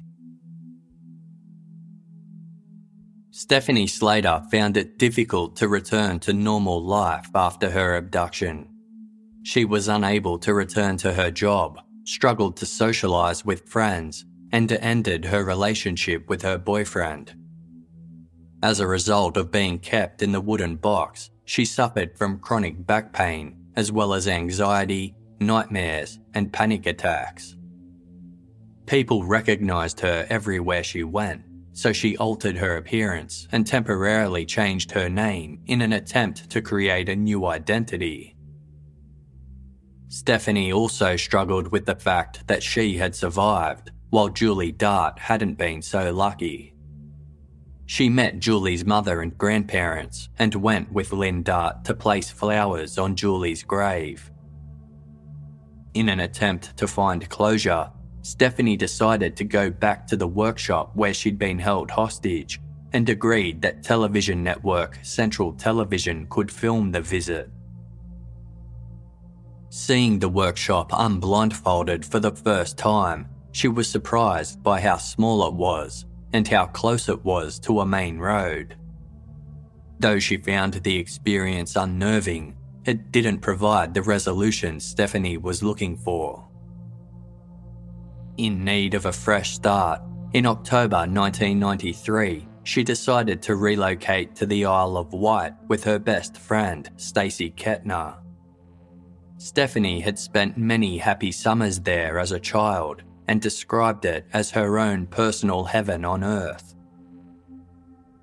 The following year, she began working as a part-time tour guide at a historic castle. This helped to give her life focus and encouraged her to speak to strangers again. Stephanie developed a close-knit circle of friends and attributed her recovery to the support of her loved ones. Stephanie decided to write a book about her ordeal in the hopes her story might help others. Titled Beyond Fear, My Will to Survive, the book revealed that Stephanie had in fact been raped by Michael Sams during her first night as a hostage. She had originally withheld this information as she was terrified that the truth would devastate her mother, who had health problems and had suffered a heart attack following Stephanie's kidnapping. On the night Stephanie had been released from captivity, her mother had begged her to say that the kidnapper hadn't touched her, and Stephanie decided not to raise the issue. In the months and years that followed, the only person she told about the rape was her friend Stacey. While Stephanie was in the process of writing her book, it was reported that Michael Sams also intended to write a book, claiming that he and Stephanie were in love and had a consensual affair. Stephanie was incensed by the claims, later stating, quote, "It felt as if I was being raped all over again. I was taking antidepressants and drinking heavily to try to stop the flashbacks and nightmares. I was drinking 2 bottles of wine a night in the hope of sinking into some kind of oblivion.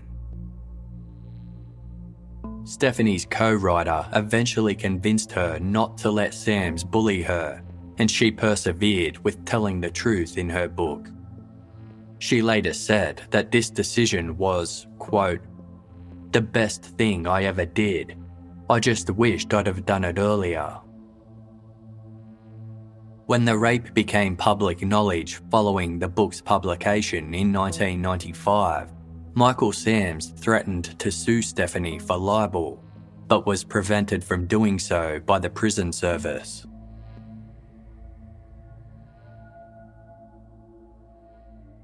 On October 24, 1995, probation officer Julia Flack was in her office when Michael Sams entered without warning, armed with a sharpened metal rod he'd stolen from a prison workshop. Julia screamed for help and pressed an alarm button, but Sams threw a lunch tray at her and proceeded to headbutt her. Another prisoner heard the attack and came to Julia's rescue. He managed to overpower Sams before prison officers arrived seconds later. Due to this quick intervention, Julia only required minor medical treatment. Sams was transferred to the prison's segregation unit and charged with false imprisonment and attempted murder. In February 1997, he opted to defend himself at trial. Sams said he had committed the attack because he was angry that the prison service had prevented him from suing Stephanie. He had also wanted to sell some paintings for charity, but these had been confiscated. He claimed to have entered Julia Flack's office to stage a peaceful demonstration and had planned to hold her hostage until police were called, at which point he intended to take his own life. Jurors found Sams guilty of false imprisonment, but not guilty of attempted murder, and he was sentenced to a further 8 years. He is now among the oldest and longest-serving life sentence prisoners in England and Wales. Over the years, Stephanie Slater continued to use her traumatic ordeal to help others. She helped various police departments improve their interactions with kidnap victims and provided support to other survivors of crime. In 2011, she said, quote, "Before this happened, I had a boyfriend, a job, and a company car. I had loads of friends and a great social life. But Sams took everything and destroyed the next 20 years of my life. But now I am ready to begin again. Most people begin their lives in their 20s and 30s, but those years of my life were destroyed." In a 2012 interview with the journalist Keith Wilkinson, Stephanie said, "I ran away from my name, Steph, for a long time because of everything it was attached to. But the thing was, I didn't realise when I was running so fast that I've actually come back into contact with her again. This time around, I'm proud of what she's done, and I'm proud of what she survived, and I've embraced it again. I'm not going to run away from Stephanie Slater anymore because I've found her again, and it's me. So now I take on board what happened to me, I use it, and hopefully help others through it." Stephanie continued living on the Isle of Wight, where she and her best friend, Stacey, made plans to start a ghost tour business using a restored 1966 camper van. However, in August 2017, Stephanie was diagnosed with liver cancer at the age of 50 and died just 11 days later. Her funeral was held at the Isle of Wight crematorium on September 14. Mourners travelled in her vintage camper van, while her coffin was carried in a second silver camper. Stephanie's friend, Stacey Kettner, said, "We have had a unique and epic friendship for over 25 years and shared so much together, good and bad times. I know that she truly never got over the events that shaped her life so dramatically in January 1992. It's been an honour and a privilege to be Stephanie's best friend." The West Midlands Police also paid tribute to Stephanie in a statement that read, "To Stephanie's courage and bravery over the years, and for the work she did in helping police officers and victims by sharing her experience." Journalist Keith Wilkinson, who worked with Stephanie on a documentary in the 1990s, said, "There's no doubt her efforts helped pave the way for better support for victims. She also helped raise awareness of the possible dangers faced by estate agents meeting clients alone. For her bravery and campaigning work, many people owe Stephanie a great debt of gratitude."